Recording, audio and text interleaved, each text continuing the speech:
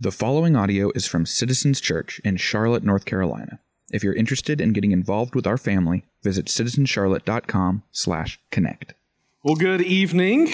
Good to be with y'all. If we haven't met before, my name is Garrison. I'm on our leadership team. Excited to get to be with you tonight. Happy 4th of July. Excited to get to be with you on the 4th. You could be a lot of different places, but you are here, and we are thankful for that. I don't know about you. I think this day, our Independence Day as a country, is helpful for me to just reflect on some of the good things about our country, namely some of the freedoms, specifically us as believers, as a church, we have the freedom to get together. That's not a luxury that all believers scattered across the world have. So I'm thankful for that. Our country is not perfect. There are many flaws. We have a lot of work to do, both as a country and as the people of God, to push back against injustices and inequality. But today, I think it is worth acknowledging the blessings of the country that we live in. You get to eat hot dogs and hamburgers and watch Hamilton for the 50th time, so go do that. That's what I'm going to do. If you got a Bible, you can open it up to Genesis chapter 3. That's where we'll be kicking it off tonight. If you missed last week, what we're doing is we're in a series that's going to take up most of the summer for us. So we're going to take 6 weeks to look at what the Bible has to say about work. Each week we're going to talk about how our culture disciples us, how it shapes us and teaches us and forms us, how it teaches us to believe certain things about our work. And we're going to see how God gives us a better way to approach our jobs, our professions, or whatever you would call work. Tonight I want to start with a quote. You've probably all heard of it. It's very famous, and it's this: do what you love, and you'll never work a day in your life. Do what you love, and you'll never have to work a day in your life. Amen? We've all heard this. It's very famous. It's everywhere. Actually, I went ahead and Googled where it came from, who initially said it. Inconclusive. Very inconclusive. Your top 3 results: Confucius, ancient Chinese philosopher. Winston Churchill apparently was thinking about work during World War II. And 1990s pop superstar Mark Anthony. Those are your 3 sources for this quote. And honestly, that's really besides the point. What I'm trying to get at is this: is it true? Is it true? If you work, you're perfect, you're ideal, you never have to worry about money again. Lines up with all of your strengths and your skills, your passion about it, it's your dream job. Well, you never have to really work a day in your life. True or false? If you think the answer is true, I have bad news for you. The Bible is very clear about this one. It's very clear. It says it's not true. If you got your dream job, you'd still be annoyed. If you got your dream job, you'd still be frustrated. Quite possibly, if you got your dream job, you'd forget it was your dream job altogether because of how normal and annoying it would be at times. If you were able to do the thing that you dream about, you're most passionate about it, 9 to 5, 5 or 6 days a week, it would still not be enough. It would not be enough to keep you from being annoyed and hating your job. Tonight we'll see why. Tonight we'll see why. The Bible's going to inform this. So, like I said, Genesis 3, a little setup for us. Tim talked about this some last week, but essentially the lead up to where we're at tonight. God creates the world, creates a perfect world. He creates human beings without sin, without flaw, and he puts them in the garden, and he commissions them to work it and keep it. He gives them work in a perfect world. But he gives them one big command. It's to avoid eating the tree of the knowledge of good and evil. You can eat from any other tree, he says, except for this one. But we know they're tempted by Satan, and they fall into sin. They exchange God's authority, they reject it, and they take up their own authority. And what we're going to see is what God is responding with, what's going to happen because of their choice. So this is Genesis 3, starting at verse 17. It says, "And to Adam he said, because you have listened to the voice of your wife and have eaten of the tree of which I commanded you, you shall not eat of it. Cursed is the ground because of you. In pain you shall eat of it all the days of your life. Thorns and thistles it shall bring forth for you. You shall eat the plants of the field. By the sweat of your face you shall eat bread, till you return to the ground, for out of it you were taken. For you are dust, and to dust you shall return. I want you to hone in on some of those key phrases here and see if you can feel it in your life. It says, cursed is the ground. In pain you shall eat of it all the days of your life. Thorns and thistles it shall bring forth. He says, this creation, this perfect world I gave you to cultivate, to work, it's now cursed. We said this last week. It's a big distinction. Work is cursed. It is not a curse, but it is cursed. And that is a big distinction. Because essentially what he's saying is creation now pushes back against our work. In other words, our relationship with work is now a mixed bag. Although it's good, it has intrinsic meaning, it doesn't always feel that way. While it's meaningful, it doesn't feel that way. It's not as fruitful as we'd like to be. We don't feel like we're as accomplishing as much as we'd like to. We put a ton of time and effort, and we still find ourselves struggling to keep up with expectations and deadlines. What we're doing is we're experiencing the thorns and the thistles from Genesis 3. And you will experience the thorns and the thistles regardless of what the job description is. So you can be an accountant, and you can love numbers. I don't get it, but you can love numbers. But tax season's coming.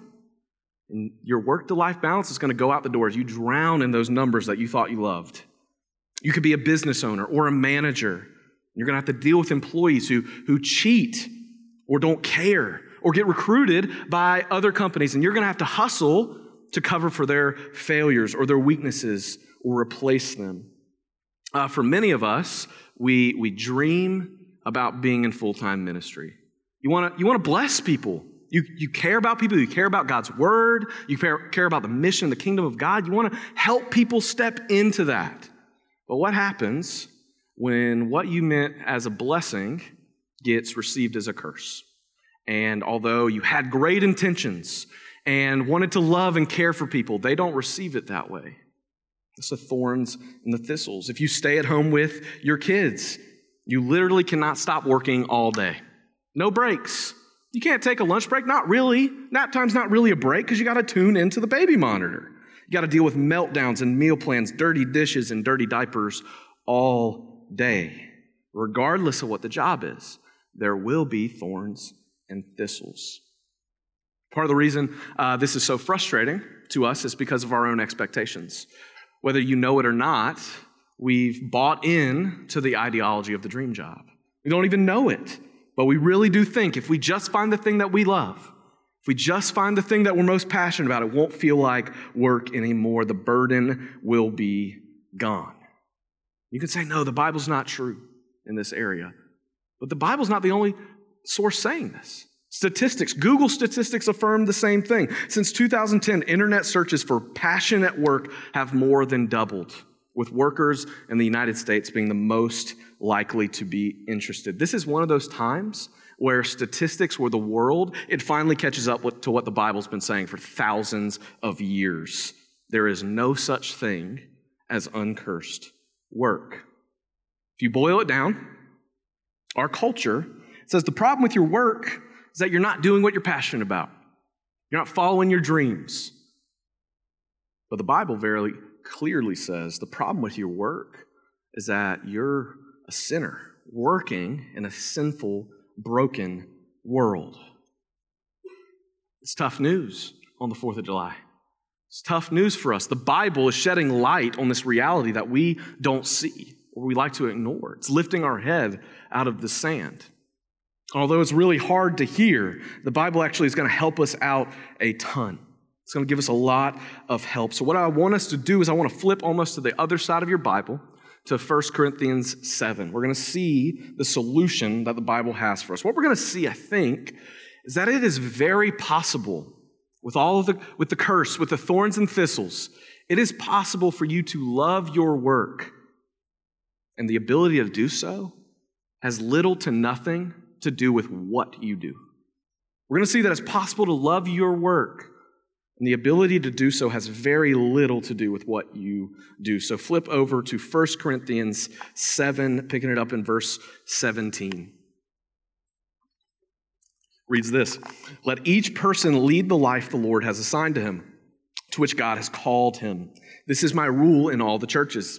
Was anyone at the time of his call already circumcised? Let him not seek to remove the marks of circumcision. Was anyone at the time of his call uncircumcised? Let him not seek circumcision. For neither circumcision counts for anything, nor uncircumcision, but keeping the commandments of God. Each one should remain in the condition in which he was called. So Paul here is talking to bondservants. And I don't have a ton of time to go into what a bondservant is and what the Bible talks about with slavery. We talked about this a few weeks ago. I'd encourage you to go listen to Cole's sermon, again, on employees and bosses, if you have any questions. What I really want to hone in on here is that Paul is writing to people that have a vocation, that have work. And he's saying that the answer to our work problems start with the understanding of this word calling. The Bible's solution to our work problems start with the understanding of the word calling. Calling. This word, I think, comes with a little bit of baggage or misunderstanding. I think it just gets lost on us, essentially. If you go back and look at the initial meaning of this word call in the Greek, the word is kaleo. And it can mean a simple call. It can also mean an invite. But whenever you see God and kaleo in conjunction together, or in the same sentence together, what it's talking about is it means you're being summoned by the king. It means you're being summoned by the king of the universe. The king of the universe is summoning you, and you don't really have an option if that's what's happening. You have to answer.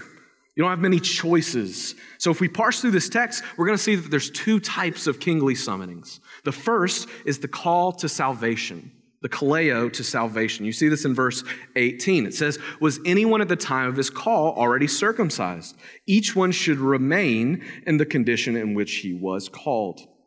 This is the summons of the king to salvation. He repeats this throughout the text. How were you when you were called? Remember your condition when you were called. He's saying that God has done a work in you in which he's called you. He summoned you to salvation in Christ. But we see there's another way that the word kaleo is used here. If you look back at that first verse in verse 17, it says, let each person lead the life the Lord has assigned to him, to which God has called him. You see that there's a call to salvation, and Paul connects work to a calling. Connects your whole life to a calling. Connects your work to a calling. He says the key to enduring work, to loving your work, is to view it as a calling. You've been summoned by the King of the universe to salvation in Christ, and you've been summoned by the King of the universe to the life and to the job you have right now. Your life, the life you have, has been sovereignly assigned to you by God, and it is his calling for you. It is his calling for you. I want you to let that sink in to your soul. Your life, your circumstances, whatever they are, how much you like them or not, were intended to be the way they are, to a T. Because he intends to use them. He intends to work through them. And the default seems to be that the condition does not matter, that it could be good or bad. The role does not matter. The circumstances, the job does not matter. Whatever it is what God has called you to. So that's a pretty normal thing, right? Where you're like, what's my calling? I want to know what I'm called to. I want to know who I'm called to. Where am I called to be? It's pretty simple here. God has called you to be where you are right now. God has called you to be where you are right now. In my opinion, the idea of a calling is pretty over-spiritualized, generally, where we think of a calling as something where God speaks vocally, specifically to you, usually to say, hey, go be a missionary, or go into ministry. And it can be those things. And those things are very good things. But a calling is not just about religious work. It's not just about religious work. Just because you're growing in your faith and falling more and more in love with Jesus, the things of God, you're growing in love for the Bible and theology, and your affections for God are being stirred, that does not necessarily mean that you need to go into ministry. It doesn't necessarily mean that you need to go to seminary. It may in fact mean that you need to go into insurance or sales or start a business. We need workers.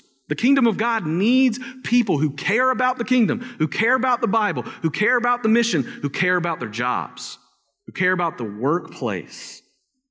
From her essay, Why Work, author and poet Dorothy Sayers says it this way: the church's approach to an intelligent carpenter is usually confined to exhorting him not to be drunk and disorderly in his leisure hours and to come to church on Sundays. What the church should be telling him is this, that the very first demand his religion makes upon him is that he should make good tables. I'm going to say that last line again. The very first demand that his religion makes upon him is that he should make good tables. You should be great at your job. What the scriptures are saying is that in light of the sovereignty of God, the job you find yourself in, regardless if you love it, regardless if you're passionate about it, is God's calling for you. It is his kingly summons for your life. And it might not be forever. You might have another job next week, but today it is his calling for you. Simply put, your calling is where you are right now. And you may think, you may initially think, well, that makes it not very special. That makes me not, everybody has a calling then. Yeah, the sovereignty of God means that, I get it. Don't miss this. This fuels your life with purpose. This is the Bible's solution to your problems with your job, because it's saying that your work has purpose because you're there on purpose. You are where you are for a reason. It was planned. It was intentional, and there's a reason for it. Pastor Tim Keller says it this way. He says, we must recover the idea that all human work is not merely a job, but a calling. Our work can be a calling only if it is reimagined as a mission of service to something beyond merely our own interests. In fact, thinking of work mainly as a means of self-fulfillment and self-realization slowly crushes a person and undermines society itself. Something can be a calling only if some other party calls you to do it, and you do it for their sake rather than for your own. Our daily work can be a calling only if it is reconceived as God's assignment to serve others. It's the key that Paul is giving to us. This is how you deal with the thorns and the thistles Monday through Friday. This is how you give yourself to your work to see that all human work is a calling, that God is doing something with it, that he's put you where you are for a reason.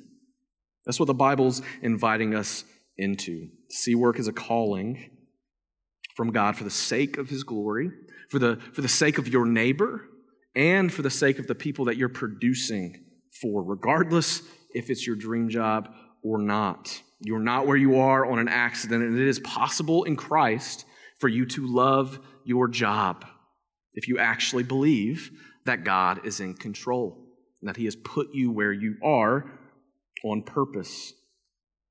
This is why your job issues are not just job issues. They are faith issues. They are heart issues. They are spiritual at the core. Because you have to ask, do you have faith to see that God has put me here for a reason? And two, that the ultimate reason is love for him and love for my neighbor and coworkers. And ultimately, it's not about me. It's not about my self-actualization. It's about service. It's about his glory. Once again, it's pretty easy to think, and I'm guilty of this, I can see that with other people's jobs. I can see it with so-and-so's job. I can see it with my spouse's job. I can't really see it with mine. I can't really see it. It doesn't really feel like I'm being commissioned by God. It doesn't feel like a calling. It feels like I'm serving coffee. It feels like I'm putting numbers into a spreadsheet or changing diapers. It feels like Tuesday morning at 9 a.m. It doesn't feel like anything divine. A helpful example that I've heard that kind of gives a little bit of vision to what God calling us to our jobs comes from Martin Luther. He was a pastor during the Reformation. He has a great way of explaining how work is a calling. He argues that God is using our work to fulfill some of his promises on earth, some of his promises from Scripture. He says, take the Lord's Prayer, where Jesus is teaching us how to pray, and he says, give us this day our daily bread. He says, think of all the things that you just prayed for. And that one line, think about all the people you just prayed for. Even if you're just asking for a piece of bread. It says, consider the wheat farmer, person that planted the seeds, who harvested the wheat. Consider the baker who made the bread, the packaging and delivery company, the grocery store worker who places it on the shelf, the grocery store worker who checks you out, the car mechanic who just fixed your car so you can drive to the store, the gas station attendant who helps you put gas in the car so that it's functioning, the men who work on the road so that you can drive on them, the Department of Transportation workers who arrange the stoplights so that traffic isn't mass chaos. You can go on, and that's just bread. That's all the people that you're praying for so that you can eat tonight. Eat one meal tonight. All of these people in their work have been called by God. They are His appointed means of answering prayer, and your job is too. That's why a calling is meaningful, because God has assigned you there to help meet needs. He wants us to see this, that you are part of God answering prayer. I think the truth is that we have no category for this. None at all. And we just get caught in the weeds at our work. You get caught in the tasks, get caught in the responsibilities, whatever, and you fail to see the bigger picture of what God's actually doing in your work. So what I want you to take away tonight is God is doing something. As you do your work, God is moving. He has you where you are for a reason. He wants to use it. He's using you to love, serve, and care for the world that He made. You get to pass His blessing on to the onlooking world, to people that know Him and don't. Your work is a calling. I think for a lot of us, my push for you and what these verses are pushing you to do is to care, to press in, to endure faithfully, and to work hard. But that's not the only way that 1 Corinthians tells us to approach our work. You can look back at verse 21 with me. We actually have more to unpack here. Paul writes again, were you a bondservant when called? Do not be concerned about it, but if you can gain your freedom, avail yourself of the opportunity. For he who is called in the Lord as a bondservant is a freedman of the Lord. Likewise, he who is free when called is a bondservant of Christ. You were bought with a price. Do not become bondservants of men. So brothers, in whatever condition each was called, there let him remain with God. So Paul continues to talk to these bondservants, and he pushes them. He says, remain in the condition in which you were called, the call to salvation again. He's saying you should fight for contentment where you are, to actually see it as intentional, as a calling from God. But he says something else here. He says to these bondservants, if you can gain freedom to do it, avail yourself of the opportunity. The truth is, we're in similar situations. We live in a society where you're offered a lot of options. If you lived a couple hundred years ago or 1,000 years ago, you wouldn't have had the same opportunities. You would have probably had to do whatever your parents did.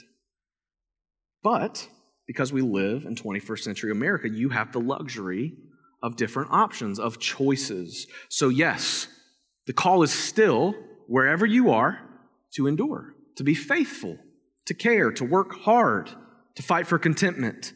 And because of the time and the place you live, you get to discern what to do. You can consider other options, and that is not a bad thing. So really, I just want to shift. It's going to seem like a hard shift, but I just want to pivot into just talking about some ways to wisely, with discernment, kind of approach how you can look into other options with your work and discern it as a calling. I'm not going to be doing exposition on verses. This is just some wisdom that our teaching team thought would be helpful, more so biblical principles. So we got a little chart for you.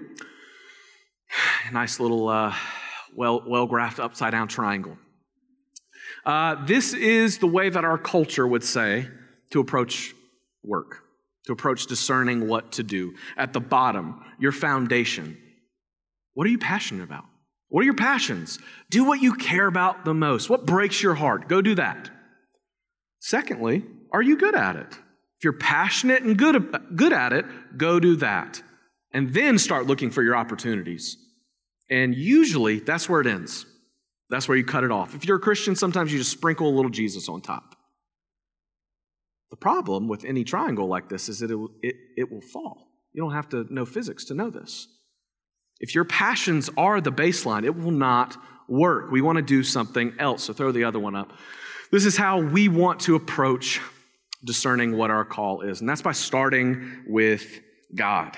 Starting with God. Don't start with your passions.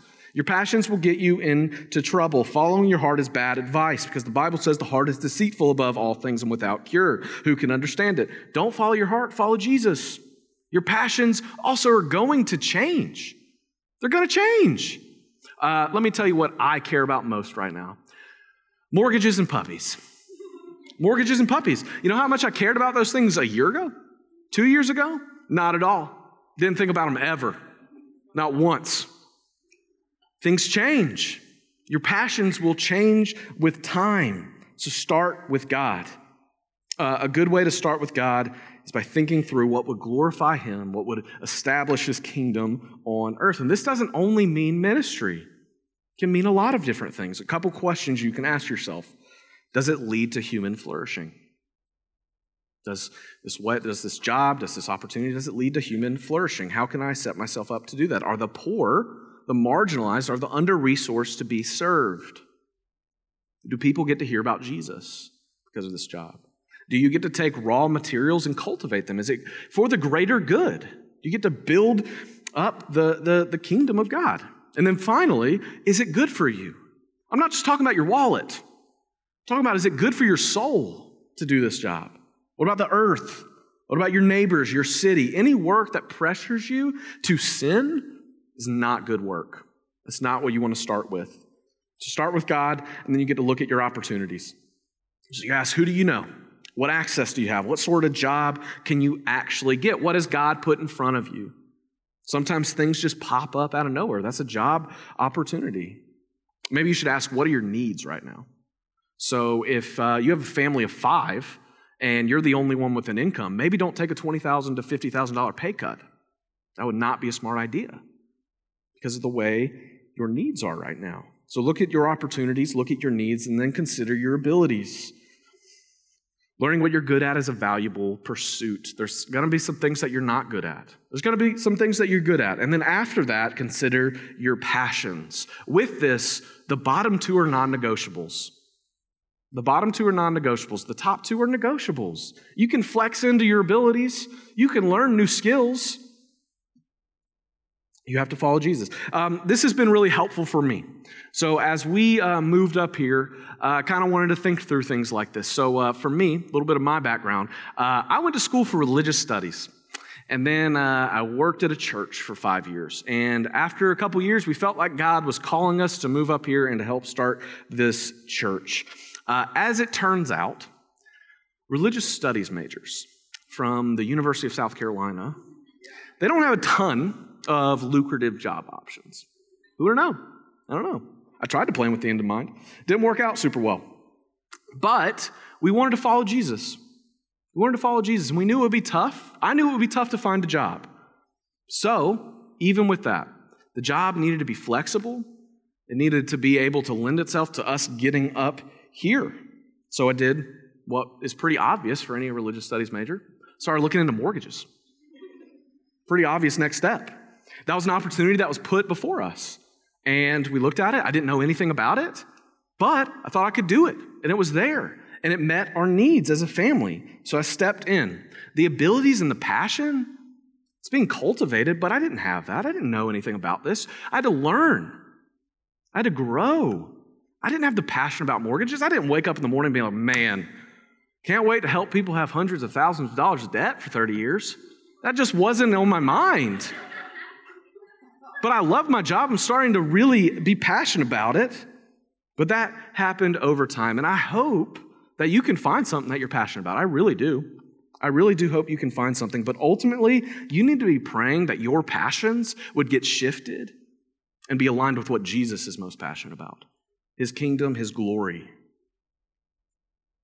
I'll give you some final thoughts as I start to wrap up. I hope this chart is helpful to you where you are. At the end of the day, it's not going to matter because we still live in a Genesis 3 broken and cursed world, there will always be thorns and thistles, regardless of how good the advice is, how good the tips are. So when you face the thorns and the thistles tomorrow morning, I want to give you 3 things that you can do. 3 things. Coming out of Colossians 3:22 through 24. You don't have to flip there. I'll just have it up behind me. It says, "Bondservants, obey in everything those who are your earthly masters, not by way of eye service as people pleasers, but with sincerity of the heart, fearing the Lord. Whatever you do, work heartily, as for the Lord and not for men, knowing that from the Lord you will receive the inheritance as your reward. You are serving the Lord Christ." When you feel the curse, when you get caught up in thorns and thistles tomorrow, number 1, work heartily. Work heartily, work hard. The Greek word for heartily here it's translated as psyche, which we usually translate as psyche. In the West, we talk about it as the mind. That's not really what the Greek is talking about here. The real translation is your total essence, the breath of life in you. In other words, your heart, your soul, your mind, your everything. Paul is saying, put your all, put your everything into your work. And I want you to think about it. Who's he talking to? He's talking to bondservants. How on earth can he say this to a servant? There's no worse job than that. How could you step in and care about this? And Paul says, no, you can give yourself to that type of work too. Because ultimately, it's not about what you do. It's who you work for. It's not about what you do. It's who you work for. You don't work for your master. You don't work for your boss. You work for Jesus. Which leads me to my second. First, work heartily. Work hard. And then second, see your work as discipleship. See your work as discipleship to Jesus. Paul connects their work to the gospel. He gives them a new story to reframe their work. He says that Jesus' redemption of your life, it changes how you approach your work.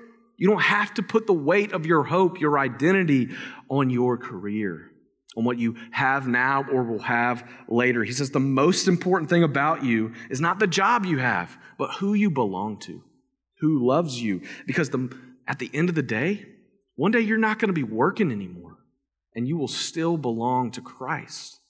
Your work will pass away, but his love for you will not. Your work is one of the means by which God wants to shape you and form you and grow you in love for himself. And we get to discern that. We get to discern what we do in community, in prayer, going to God. But don't miss this. The Bible is way more concerned about how you work than what you work on. The Bible is way more concerned about the how and who you work for than the what. See work as your discipleship to Jesus. And then the last point, remember Jesus' work. Your Savior worked. He had a normal job. He was a carpenter. And he worked as he saved the world.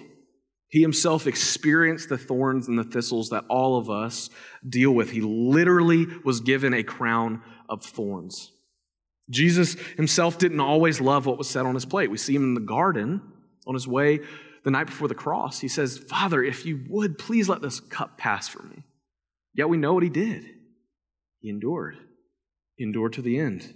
Hebrews 12 says it this way. It says, "Who for the joy that was set before him, he endured the cross, despising the shame, and is seated at the right hand of the throne of God." He experienced the curse and endured till the end. He was the perfect worker that you and I will never be. And that actually frees us up. It frees us up because our identity isn't in being perfect. We're freed up to struggle and fall as we fight through the thorns and thistles, because we see our Savior who endured perfectly to the end. So we're freed up to work hard, to try to glorify him in it, to see it as our calling. So church family, let's fight to figure this out together, to discern what we're supposed to do, and to live out the callings that God has put on our lives. Let me pray for us. Father God, we are thankful that you shed light on what our problems with work really are. We confess that we miss it. We think it's all about doing the thing that we're most passionate about, finding the thing that we would enjoy, that would be easy, that lines up with our skills. But God, you cut to the heart. Show us that's not what it is about. It's about our souls. It's about our sin, and that we live in a broken and cursed world. God, help us to repent. Help us to repent and see that where you have us is intentional, and that it's good, and that fuels our lives with purpose and meaning. Help us to see that. We need your Spirit to help us deal with the thorns and the thistles tomorrow morning. Lord, this is hard. It's really difficult to see this in our lives. Help us to discern if we need to make a shift. Help us to start with you. And Jesus, we thank you that you are the perfect worker that we could never be. And that frees us up to try, frees us up to work hard. Help us to see our work as discipleship, and let us remember you. Thank you for loving us, Jesus. We pray it all in your name. Amen.